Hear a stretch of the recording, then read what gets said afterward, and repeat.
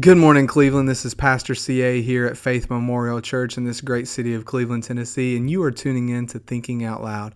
This morning, I wanted to share with you just a few thoughts taken from Peter's second epistle, or his second letter. And in the first chapter, beginning in the third verse, he says this. He says, His, being Christ Jesus, His divine power has granted to us all things that pertain to life and godliness.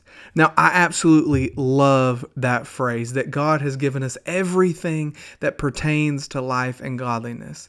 In the NIV translation, he actually says that He has given us everything that we need for a godly life. Now, I feel like Christians would do well to kind of get this through our somewhat too often thick skulls, that God has given us everything that we need, or everything that pertains to a godly life.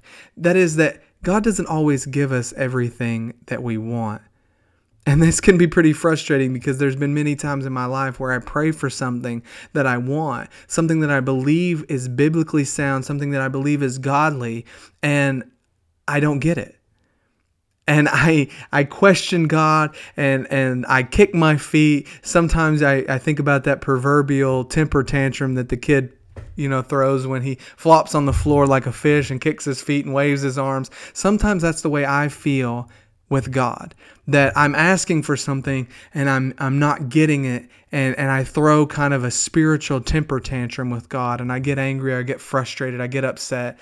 And if you don't have never experienced this, then you must be a lot holier than I am, because I can think of numerous times in my life where I've been asking God for something that is good, something that I think would work out for my good and for His glory.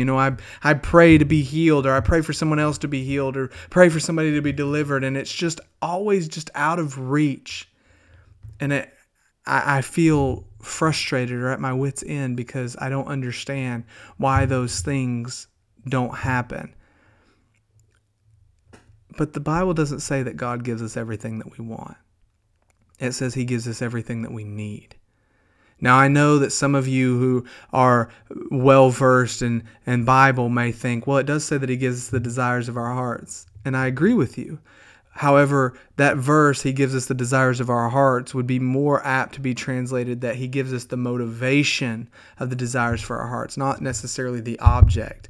Because before you become a Christian, you have many wicked desires of your heart, and your heart is deceitfully wicked above all things.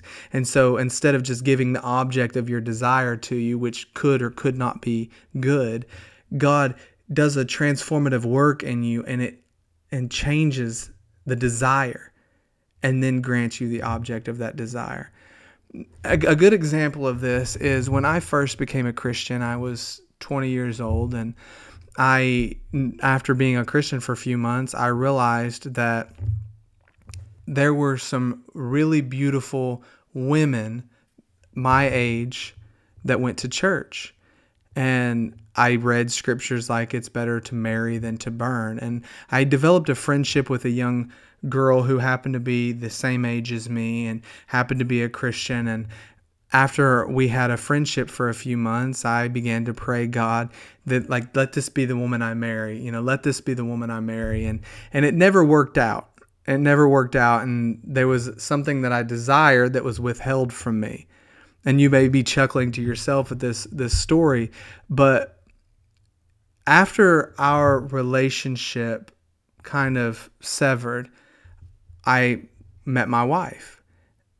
And the girl that I had asked God to marry before I met the woman that would become my wife has since fallen from the faith and, left church, or, and I don't know the full story of everything that she's done. That's not the point. The point is that because of the trajectory of her life, I see the difficulty that would have created in my own life. And that's not something that God wanted for me. God wanted me to have something that would be stable and edifying and building to my faith, not something that would be potentially detrimental to my faith. After all, that was Solomon's downfall. But in withholding from me something that I wanted, He was able to give me something that I needed. So take this as an encouragement. If you've been praying for something that you want and haven't received it, it may just be that God is about to give you something that you need that pertains to life and godliness.